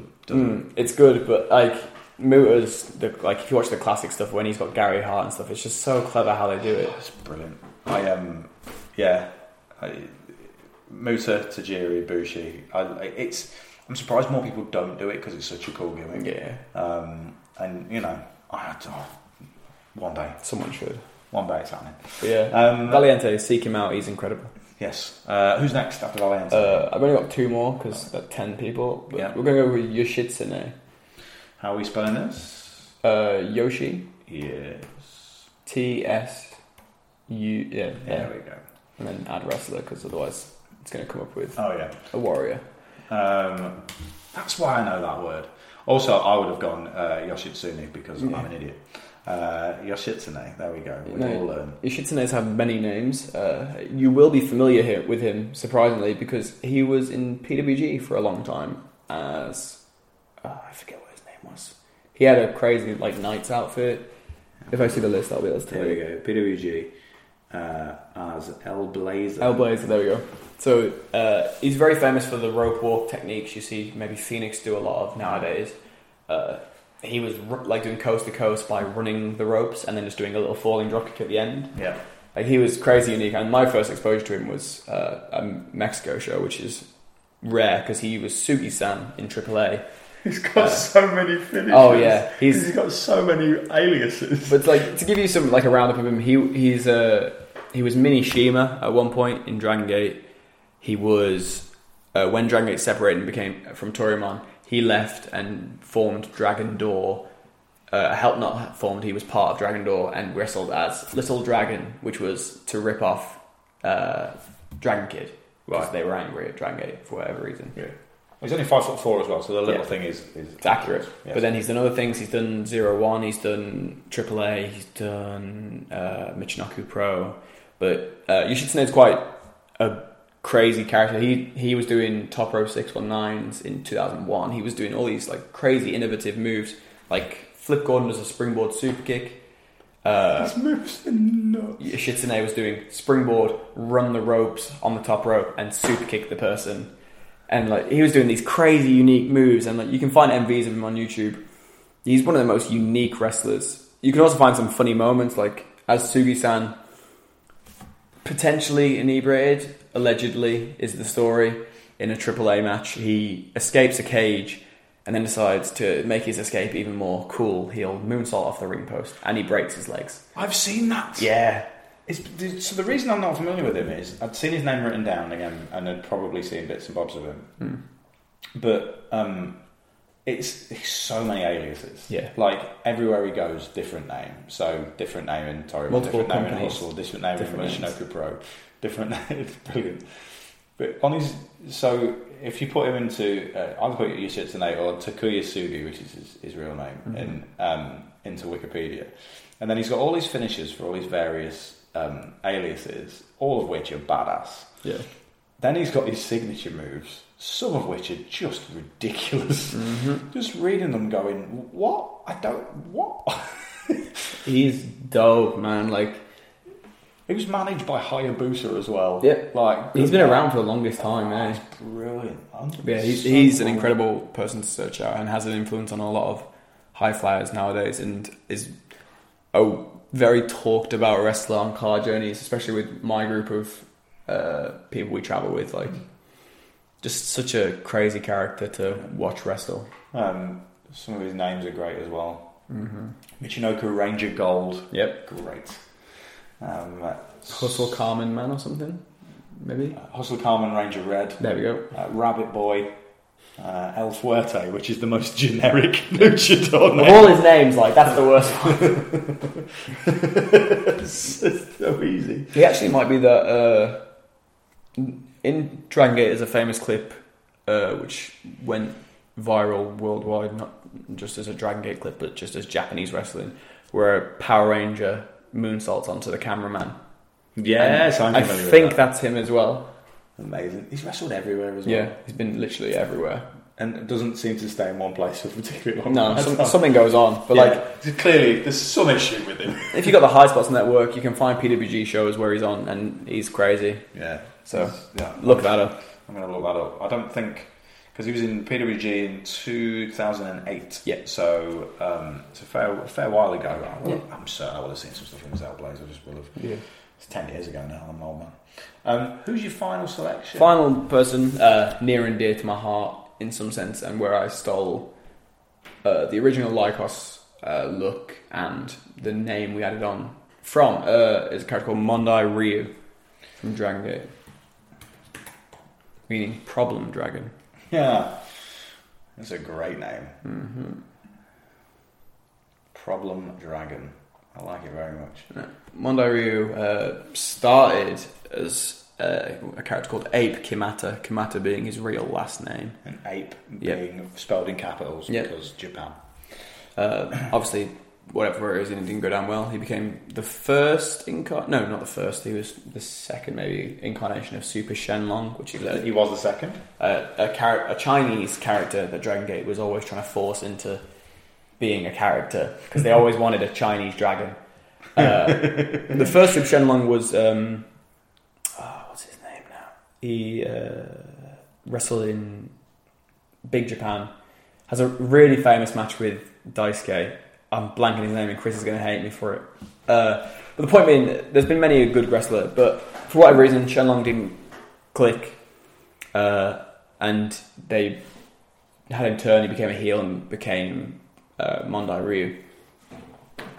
He was the longest tenured heel in Dragon Gate for a while until the reason he turned babyface is he was a bad guy in the stable Berserk in 2016, and Shima's stable Over Generation beat Berserk in a match where they would get to pick one of the other member of their faction and take them. I remember reading about that. And they took Mondai Ryu because Shima said they saw promise in him.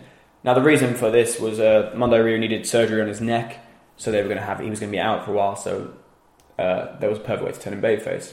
He's back now, a good guy, and it was a really unique presence on the Dragon Gate show. A very low card wrestler, but always important, especially in the shenanigans. Like Dragon Gate's known for a lot of run-ins and stuff and weapon attacks, and he's just very. He was once in a mask versus passport match. Yep. Yep. So good. He was in a. They have a 6-man cage match every year called Dead or Alive, where the loser loses their hair or their mask. He lost, and he wears a mask, and he was like, "Nah, sod it, I ain't losing my mask. I'm losing my hair." So he takes his mask off, they shave his head, and he puts his mask back on. He's like, "Ugh." That's so cool. He's the best, and he's the king of music in the sense that his entrance theme was Shima, Gamma, Don Fuji, Mochizuki, and one of the other veterans just booing for 2 minutes. Yeah, because his entrance music by Team Veteran is called Salty Abubu. Yep, and he was just booed. Booed by salty veterans. Yeah, for 2 minutes, and he'd just enter the ring with his bucket of salt and his big cane, and he'd have weird matches, and he was great. But also, one of his signature moves is the salt attack, yep, which makes him sound like he's so good. He's one of the. It's seemingly really funny as well because if you watch him wrestle, he seems kind of immobile in some senses. Like he runs kind of weird and hits various he runs knee strike in the corner and he does like the SOS that Kofi Kingston does. Yeah. But then he also does a shooting star press and it's beautiful. Like it's crazy the motion this dude has. Oh, so cool. But yeah, that's one near and dear to my heart and partially responsible for the Lycos transformation. So. One last question I want to ask you is the one time I've had to introduce you once as a singles competitor. Yes. And I had to, and I remember this every time I go to Starbucks. I had to introduce you as being from what's the tea? The mango black tea. Yeah.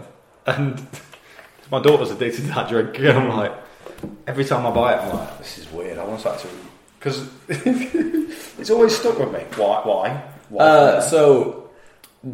Ultramantis Black in Chikara used to be from the Black Tea Gardens or something of that nature. Nice. And Chris Brooks and I, at the time, were both drinking, more so Chris I would say, because I'm not as into tea as he is. We're drinking the mango black tea cold drink from Starbucks. Which is lovely, by the way. We're great. not sponsored by Starbucks, but hey Starbucks, send us vouchers. I would love it, please. We both travel a lot, please. But so for a laugh, we got announcers from that for Attack originally because originally we were from Octopus Island, but it's just so cliche. We're like, oh, we'll just do this. It's tribute to Ultramantis Black. Chris and him are friends and get on quite well, so I love Ultramantis it was a nice thing to do that. And but then that show came around. And I was like, oh, but it's Progress. It's more serious. I can't. But I'm a weird masked character. I can't be from Tipton like Chris. No, you can't. And also, I mean, any wrestlers listening to this, when I come up to you and go, "Where am I announcing you from?" You can literally say anything. I'm not going to say. I clearly did not say no to Lycos. Like I will go, yeah, all right, because all I'm doing is yelling words. Irregardless of Jim announcing me, Briley could have edited it and put normal location, but he didn't. Oh, he put it this is at the time I was just overthinking. So learn from my mistake. Just go with it. Yeah, just do it. I'm not bothered. Where can people find you on social media? And also, I know that as a rule to buy your merch, you tend to do merch in person rather than doing lots of stuff online. But Plug all the things you need to plug. Also, just from a personal point of view, if you see Lycos or Brooks at any shows and they have their merch, buy their merch. Not only is it, I wear a lot of it, and I've said this to Lycos and to Chris, I'm superstitious, especially when I was doing stand-up. And it got to a point where I was wearing CCK t-shirts a lot, and I kept having good gigs, so I started wearing them all the time. So, you know, they've brought me good luck as well as being tremendous garments. So I cannot stress how good their merch game is. Because you had a new shirt out this week, didn't you? Yeah, we did. Aye. And so plug all your things. Okay. Go. My Twitter is @KidLykos. Tweet me and bury me about this podcast. I know you want to. My Instagram's @KidLykosProblem. Please follow me on there. I have substantially less followers than Chris, and it makes me sad. We usually release merch if we do online sales, which is very rarely, through obeybrooks.bigcartel.com, but occasionally I'll have a shirt on kidlykos.bigcartel.com. Find us at shows. We'll have merchandise. We always have stickers. We've got new pin badges, which are rad, and we've got some cool shirts coming up, especially the one that was released just now. It is ace. I'll do my plugs quick. @Jim Smallman on Twitter. Tweet us both, actually, me and Lycos, about any obscure masked wrestlers you think we've... I'm going to tell you right now, Lycos will know who everyone is who you suggest. You are not. You might catch me out. You ain't going to catch him out. But any cool gifts, anything like that, just send them to us. We like that. I need to steal moves. I've got nothing now. Moves that are easier on him as well. Yeah, please. Hashtag Tuesday Night Joy if you're tweeting me in particular about wrestling. JimSmallman.com/book to buy my book. That's easy. And ProgressWrestling.com for tickets and merch for Progress shows. Demand-Progress.com for all of our shows, including many a match featuring the wonderful CCK and obviously Kid Lycos. Right, anyway, probably back next week. I say that every week and then end up disappearing for 3 weeks. Thanks for your patience. Cheers, Lycos. No worries. Ever catch yourself eating the same flavorless dinner 3 days in a row? Dreaming of something better? Well, HelloFresh is your guilt-free dream come true, baby. It's me, Keke Palmer. Let's wake up those taste buds with hot, juicy pecan-crusted chicken or garlic butter shrimp scampi. Hello Fresh. Stop dreaming of all the delicious possibilities and dig in at HelloFresh.com. Let's get this dinner party started. Hey, it's Paige DeSorbo from Giggly Squad. High quality fashion without the price tag. Say hello to Quince. I'm snagging high-end essentials like cozy cashmere sweaters, sleek leather jackets, fine jewelry, and so much more. With Quince being 50 to 80% less than similar brands. And they partner with factories that prioritize safe, ethical, and responsible manufacturing. I love that. Luxury quality within reach. Go to quince.com/style to get free shipping and 365-day returns on your next order. Quince.com/style.